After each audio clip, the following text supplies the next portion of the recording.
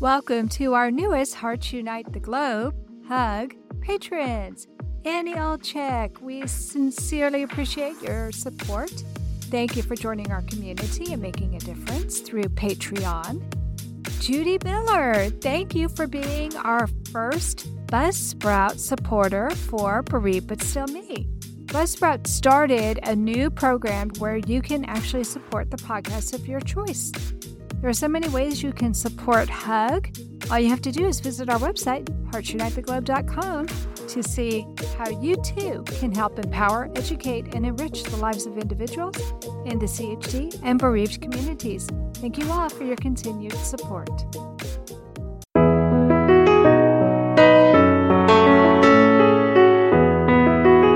Welcome to Heart with Anna, featuring your host, Anna Jaworski. Our program is a program designed to empower the CHD or congenital heart defect community. Our program may also help families who have children who are chronically ill by bringing information and encouragement to you in order to become an advocate for your community. Now, here is Anna Jaworski.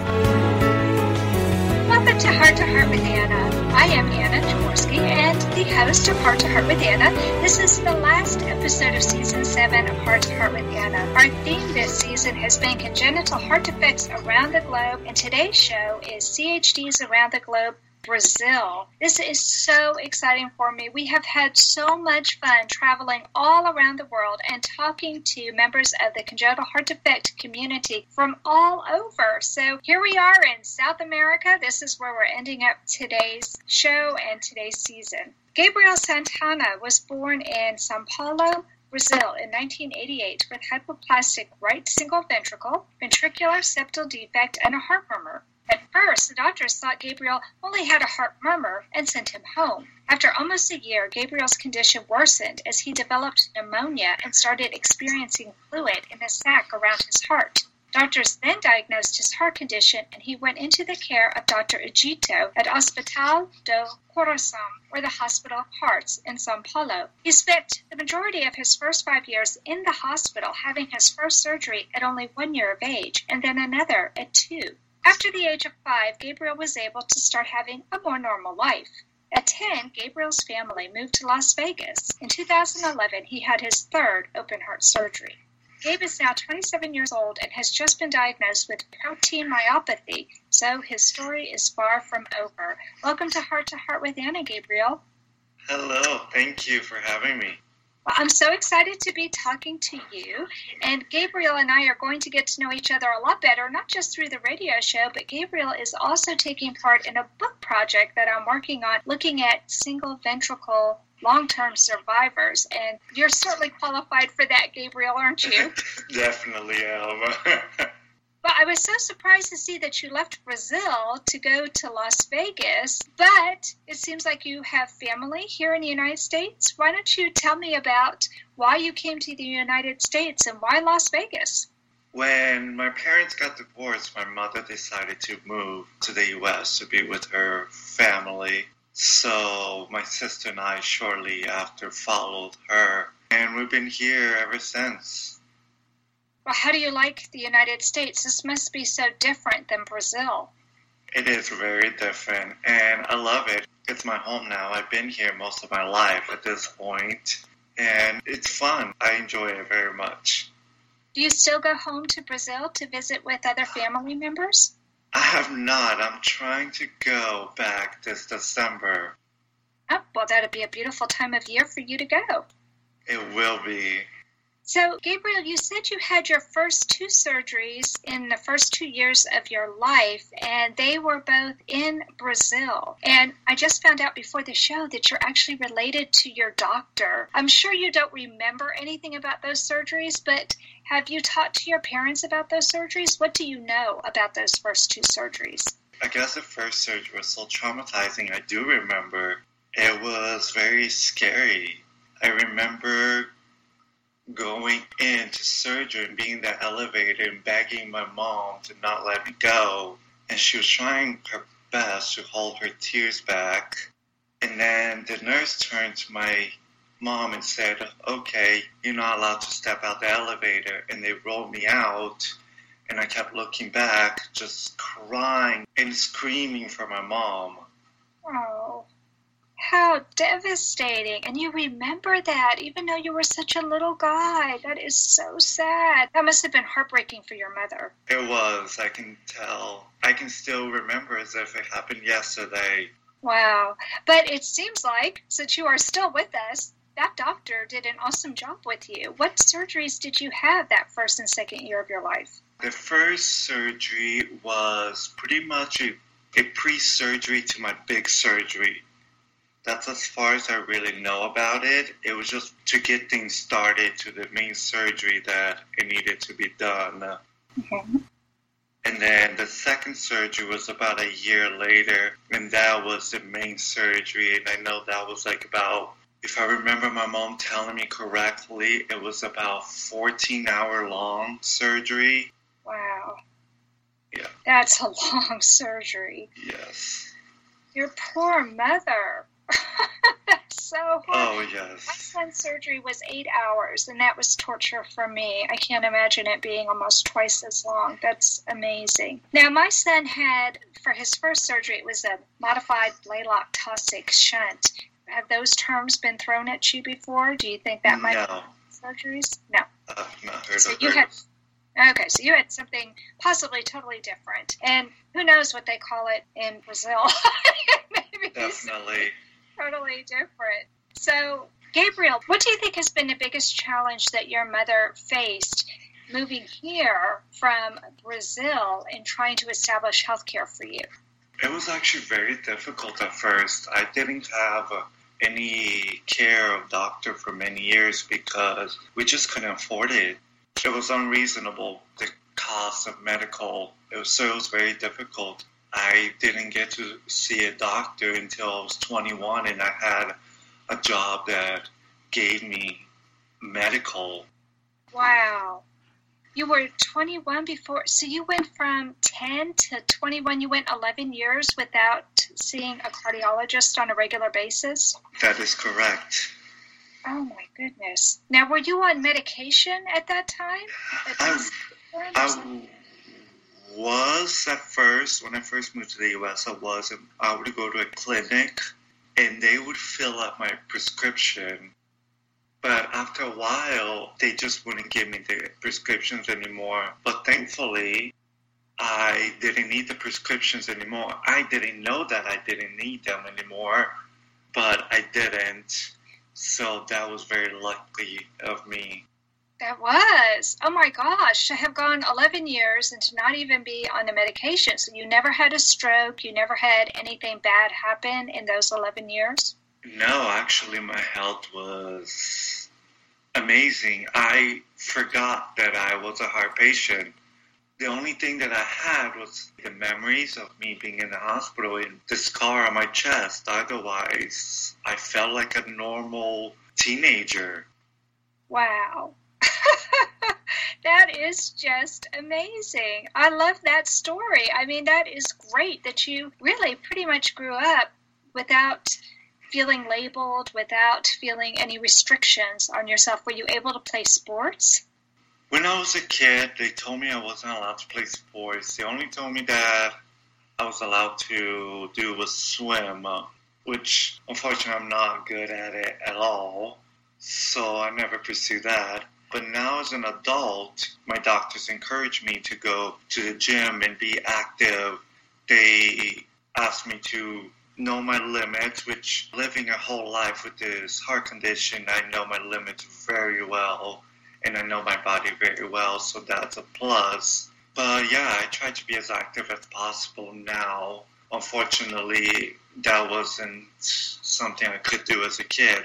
The belief that we had back in the early 90s of heart condition and the belief that we have now is very different. And I can see it every day. Because back then, you weren't allowed to eat certain things. You weren't allowed to exercise. You were pretty much supposed to be like a couch potato for the most part and eat healthy. And now they kind of have a little bit of a different point of view. They want you to be active. And I'm enjoying it because now I'm being able to be, I guess, a grown child again That's wonderful. That's wonderful. Well, we're going to take a quick commercial break, but don't leave yet, listeners, because when we come back, we're going to talk to Gabriel a little bit more about his health today. We'll find out a little bit more about how he's staying active and also what he does here in the United States when we come back after this brief commercial break. Anna Jaworski has written several books to empower the congenital heart defect, or CHD, community. These books can be found at Amazon.com or at her website, www.babyheartspress.com. Her bestseller is The Heart of a Mother, an anthology of stories written by women for women in the CHD community. Anna's other books, My Brother Needs an Operation, The Heart of a Father, and Hypoplastic Left Heart Syndrome, a handbook for parents, will help you understand that you are not alone. Visit babyheartspress.com to find out more. Welcome back to our show, Heart to Heart with Anna, a show for the congenital heart defect community. Today's show is CHDs around the globe, Brazil, and we're talking with Gabriel Santana. Gabriel originally grew up in Sao Paulo, Brazil, with a single ventricle heart, and he was born in 1988 and had 2 surgeries in Brazil before relocating to the United States. So, Gabriel, you were 10 years old before you moved to the United States, and you have informed me that they speak Portuguese in Brazil. So, did you grow up learning Portuguese and English, or did you not learn English until you moved to the United States? When I moved to the United States, I didn't know very much English. I only knew a few words here and there. I knew thank you, I knew my colors, I knew little things. And my teachers didn't know how to speak to me and how to communicate with me. So they would speak to me actually in Spanish. Oh, no. So technically, I ended up learning Spanish before English. But at least Spanish is more related to Portuguese and English, right? Exactly. And they figure, well, once he knows Spanish, then we can actually communicate with him, and we can teach him English. Oh, my goodness. What a transition for you. At least I got to learn a third language, right? Right. Wow. What a challenge. And things were different back in the 90s. They didn't have ESL programs back then the way they do now. So were you mainstreamed, or were you actually pulled out to learn first Spanish and then English? Oh, no, I had ESL classes, thankfully. And so that was very helpful. Well, 10, you're about 5th grade, right? Were you actually in the 5th grade classroom? So were you in the classroom with the other children for the most part, learning your mathematics, learning geography, or whatever it was that they were teaching in English, and then were you pulled out for ESL, or did you spend your whole time in an ESL classroom? No, I actually had normal classes with everybody else. When it came time for English class, that's when they would pull a group of us out, and we would go with the ESL teacher. So it was an immersion technique, really. Yeah. Yes. Wow. Well, your English is excellent, so they did a good job with you. Thank you so much. Well, I'm so happy to hear that you love it here in the United States and that you consider this your home. So what is it that you do here in the United States? What is your profession right now? I am a hairstylist. Well, that's really cool. So do you work in a salon? I do. Actually, I do work at a salon just down the street from my house, which is very convenient. Well, that's pretty tiresome. You have to have your arms lifted all the time, and you're on your feet all day long. You're able to do that with a single ventricle heart? I am, thankfully. But yeah, it's tiresome at days, particularly when we're very busy, but it's very rewarding. I like it. I enjoy it very much. It's nice. So what is your favorite thing to do? Are you a colorist? Do you like to do pearls? I love to do color. It's exciting to see the transformation. It is. You know what? It's exciting when you experiment with something new and it comes out looking great. I am normally a brunette, but after both of the kids were gone and we had a little bit more money because we weren't putting out so much money for class tutors or what have you, I went red, and I love it. And I can't imagine ever doing anything else now. Right. Alex, my son, who has a single ventricle heart as well, is experimenting with color right now, Gabriel. He has tips of his hair red. It looks pretty cool. So do you experiment with color on yourself, or do you just like doing it on other people? Definitely. I have had almost every color in my head you can think of. Well, that's really neat. Now, do you go to shows and actually display some of your work? I know that there are actually fashion shows for salon stylists, aren't there? Yes, I've gone to a couple shows. I haven't actually done any work for them yet, but I usually just go to watch. You know, you can get all kinds of fun ideas from seeing what other people's doing. Yeah, it looks like a lot of fun. I love it when my stylist tells me things that she has done. And she has told me about going to some of the different shows and the ideas that she comes back with. And every time I see my stylist, since I only see her once every 6 to 8 weeks, her hair looks different. Do you change yours fairly frequently as well? I do. I have what I call hair ADD. I love it. Hair ADD. Yes. So what kind of style are you sporting right now, Gabriel? Right now I have a mohawk. Oh, do you really? Yes. I have a friend in Germany, and they're planning on moving here soon. Her son has a mohawk, and he has actually dyed it rainbow shade. It's amazing to look at it, but she calls him her rainbow baby because he really is a rainbow baby. She lost a child to a congenital heart defect, and this is her second child. This is her rainbow baby, and his hair is rainbow colored. That's cute. It's pretty amazing. So you're sporting a mohawk. That seems to be fairly common right now. What do you think about the hairstyles as they come and go in fashion? I have realized that right now the hairstyles are becoming a lot older hairstyles from back around World War II. I'm starting to realize that they're coming back principally for men. Huh. And I think that is very interesting. That is interesting. From World War II. So are you also seeing young men getting very, I don't know, what we would consider maybe Happy Days type hairstyles as well, where they look very prim and proper, or is it mostly... It's more of a modern twist to it. Okay. So it's a little different. The basic of it is very much like that. So it's kind of interesting to see how the world just make itself around. You know, everything comes back. Right, what's old is new again. It's pretty Exactly. Cool. Well, let's talk about your health and about the healthcare. You said once you were 21 that then you had your own job and that you started to have your own healthcare. So tell me about your cardiologist. Do you actually see a cardiologist who specializes in the care of adults with congenital heart disease? Oh, well, I have two cardiologists. One, he mainly does children. He is Dr. Rollins at the Children's Heart Center here in Nevada.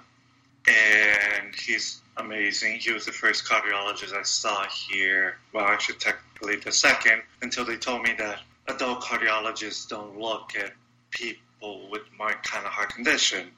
Mm-hmm. And I've been seeing him for a long time. After a while, he advised me to start seeing Dr. Reardon because he does more adult cardiologists. So I see him. So I go back and forth. Every 6 months, I see Dr. Rollins. Every 6 months, I see Dr. Reardon. So every 3 months, I'm in the office seeing somebody. I love that because it just amazes me the dedication that I see from these pediatric cardiologists. They don't want to let go of you guys after you grow up. You know that, right? You become like No, they don't. And they become like our family, don't you think? They do, definitely. It's an interesting relationship that you have and a connection that you have with your doctors. At least for me it is. I sometimes, when I am thinking of doing something really stupid, because I'm still in my 20s, so I'm still going through that phase, I don't only hear my parents' voice in my head, but I hear my doctor's voices in my head. I love that. That's just awesome. Well, we need to take another quick commercial break, but don't leave yet, friends, because when we come back, we're going to talk to Gabriel about his future and whether or not he plans to return to Brazil. We just found out earlier, maybe in December, but we're going to delve into that a little bit deeper and find out what we can learn from his experiences in having surgeries abroad and here in the United States. We'll be right back. Anna Jaworski has spoken around the world at congenital heart defect events, and she is available as a keynote or guest speaker for your event. Go to hearttoheartwithanna.com to learn more about booking Anna for your event. You can also find out more about the radio program, keep up to date with CHD resources and information about advocacy groups, as well as read Anna's weekly blog. Anna wants you to stay well connected and participate in the CHD community. Visit hearttoheartwithanna.com today. Welcome back to our show, Heart to Heart with Anna, a show for the congenital heart defect community. Today's show is Congenital Heart Defects Around the Globe, Brazil, and our guest is Gabriel Santana. He was born with a single ventricle heart in 1988 and had 2 surgeries in Brazil before relocating to the United States. And I've had so much fun getting to know you, Gabriel. This has been a lot of fun. But let's talk about your new diagnosis. You have protein myopathy. Can you tell us a little bit more about that and how you expect that to impact your future? It was a little scary being told that, principally since, yet again, I tend to always get the most rare kind of thing possible when it comes to my heart. I had been getting sick, and I couldn't figure out what was going on. I had this weird symptoms, and my doctor said, well, it seems like you have protein myopathy, but your protein it's not low enough to be diagnosed as that. Well, one day I got really sick, and they had to admit me, have me in the ICU for a couple of days. And when I got out, my doctor officially diagnosed me with protein myopathy. It was kind of scary hearing it because we had talked about that this is something I don't want to get because it means that my body is not retaining the protein that I'm eating properly, so it's just getting rid of it. And even though my heart is completely fine, actually it's better than fine, I still have this condition that is common on people that have my kind of heart condition. Gabriel, is what you have also known as protein-losing enteropathy? Yes, I think so.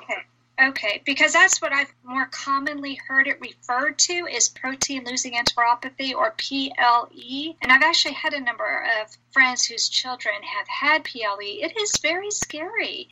It seems like there are still more questions about PLE than there are answers to PLE. So what have your doctors decided to do to combat this problem? Right now, I am on steroids once a day. And I am on furosemide, but those medications, they pretty much just cover the symptoms of it. There is nothing that they can fix with medication, so they're just trying to cover up the symptoms so I can live a normal life as long as possible with this condition. It's pretty scary. They do have some research, I believe, going on at Children's Hospital of Philadelphia. I know that one of my friends has actually traveled to CHOPS to meet with the doctors there and to find out what they're doing there. So I'm going to put you in touch with that dad later. Oh, please, thank you. Because he's brilliant and he's been doing so much research to try and help his son as well. We want you to live a long and happy life, and PLE can get in the way of that. That's a real problem. It seems like you're able to control it enough now that you're still able to work full time. Is that right? Yes. Well, that's good.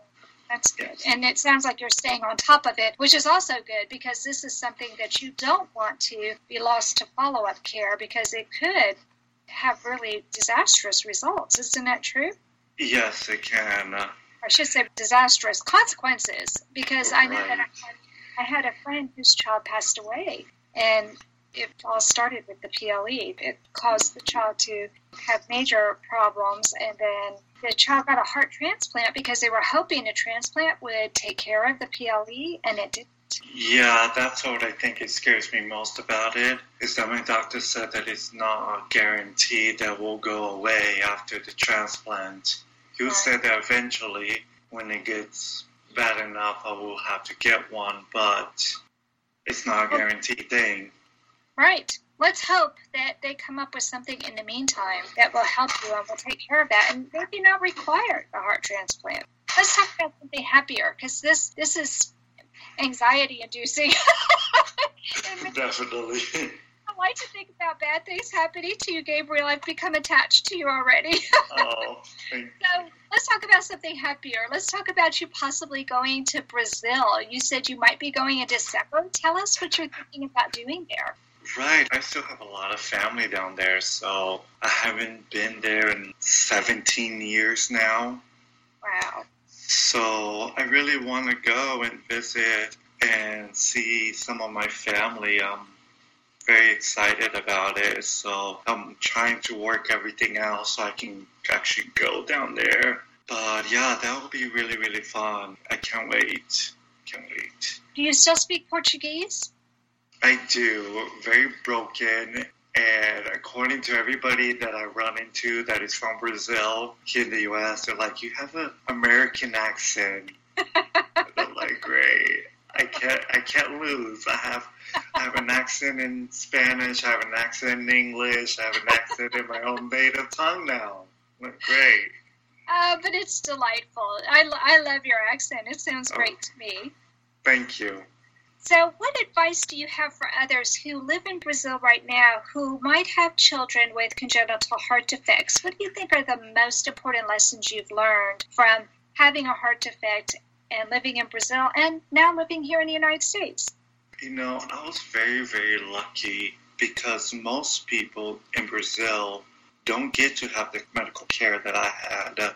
Most people out there have to rely on the public hospitals, which is not very good, unfortunately, and doctors don't seem to really care very much about their patients. I hear that over and over, and I see little news feeds that my family will put on Facebook. It is very scary to think that if I wasn't lucky enough to have a family member that was a cardiologist in Brazil, I would most likely not be here today, because of the way that they have their medical set up. I don't know. It's scary to think about it. It's very scary. All I have to say is I wish you the best of luck, and I hope that God be with you to this horrible, tough time. Well, do you have any advice for, how would somebody go about seeing someone like your relative if they're afraid that their child has a heart defect? How would they see a cardiologist? They have cardiologists in public hospitals. Unfortunately, there's always a waiting list. And then when they do tell you that you have surgery, there's a waiting list for that. And unfortunately, it's very common that down there, by the time your time is up on the waiting list, unfortunately, you're no longer with us. I do know that there's some private hospitals like mine that occasionally does pro bono work. I thankfully was a pro bono. They did all my surgeries pro bono, and occasionally they do that, but again, you have to be very lucky for them to do it. Wow. So it seems to me, Gabriel, that God has a special plan for you. Apparently so. I'm still trying to figure it out, but... Maybe it's to bring a little more color into our world. What do you think, Gabriel? Right. Maybe. Who knows?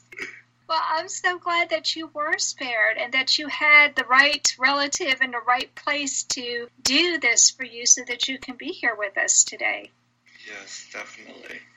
Well, thank you for sharing your story with us, Gabriel. It's been a lot of fun. Thank you. It's my pleasure. Well, that does conclude this episode of Heart to Heart with Anna and Season 7 of Heart to Heart with Anna. Thanks for listening today. We're going to be taking a little time off between Season 7 and 8, but we'll have encore presentations for you during the month of May. Please find and like us on Facebook. Check out our website, hearttoheartwithanna.com, and our Cafe Press Boutique. follow our radio show on Blog Talk Radio and Spreaker, and help us by sharing this radio show with others. We know that congenital heart defects touch people all over the globe, but remember, my friends, you are not alone.